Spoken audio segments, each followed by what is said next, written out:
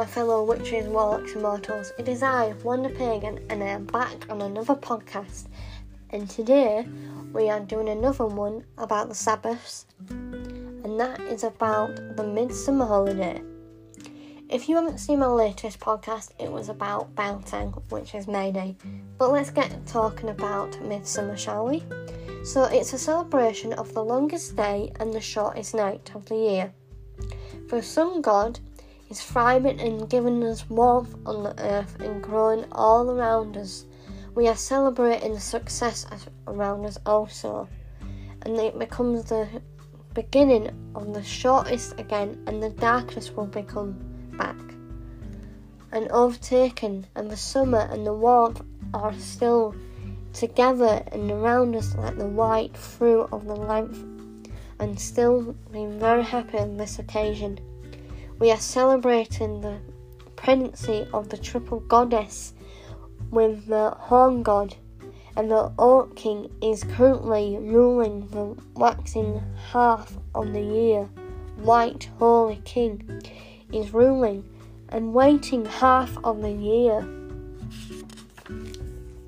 The holy god and the oak king are battling with each other, and the holy king is eventually overruled by the oak king.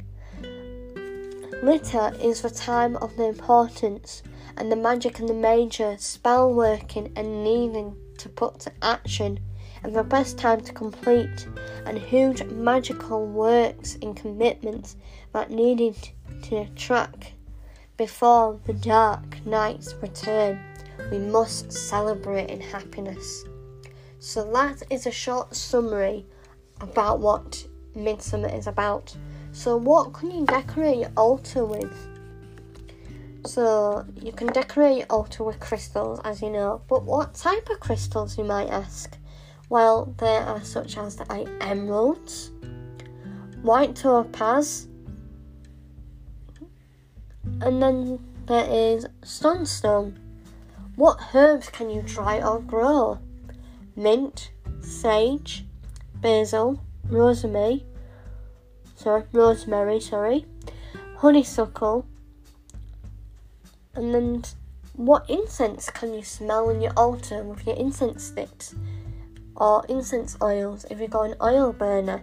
Well, you can do lavender, orange, lemon, musk, pine, roses and the summer flowers. So what food and drinks can you have on the celebration of this holiday? Which there is butternut squash, sweet potato, carrots, tomatoes, even spicy foods like curries and spicy cakes, honey, golden and maple syrup, barbecue foods and ice cream, which is perfect for the summer celebrations. So that is all about the Midsummer holiday. Stay tuned for Lammas and you won't be delayed. Bless it be for another.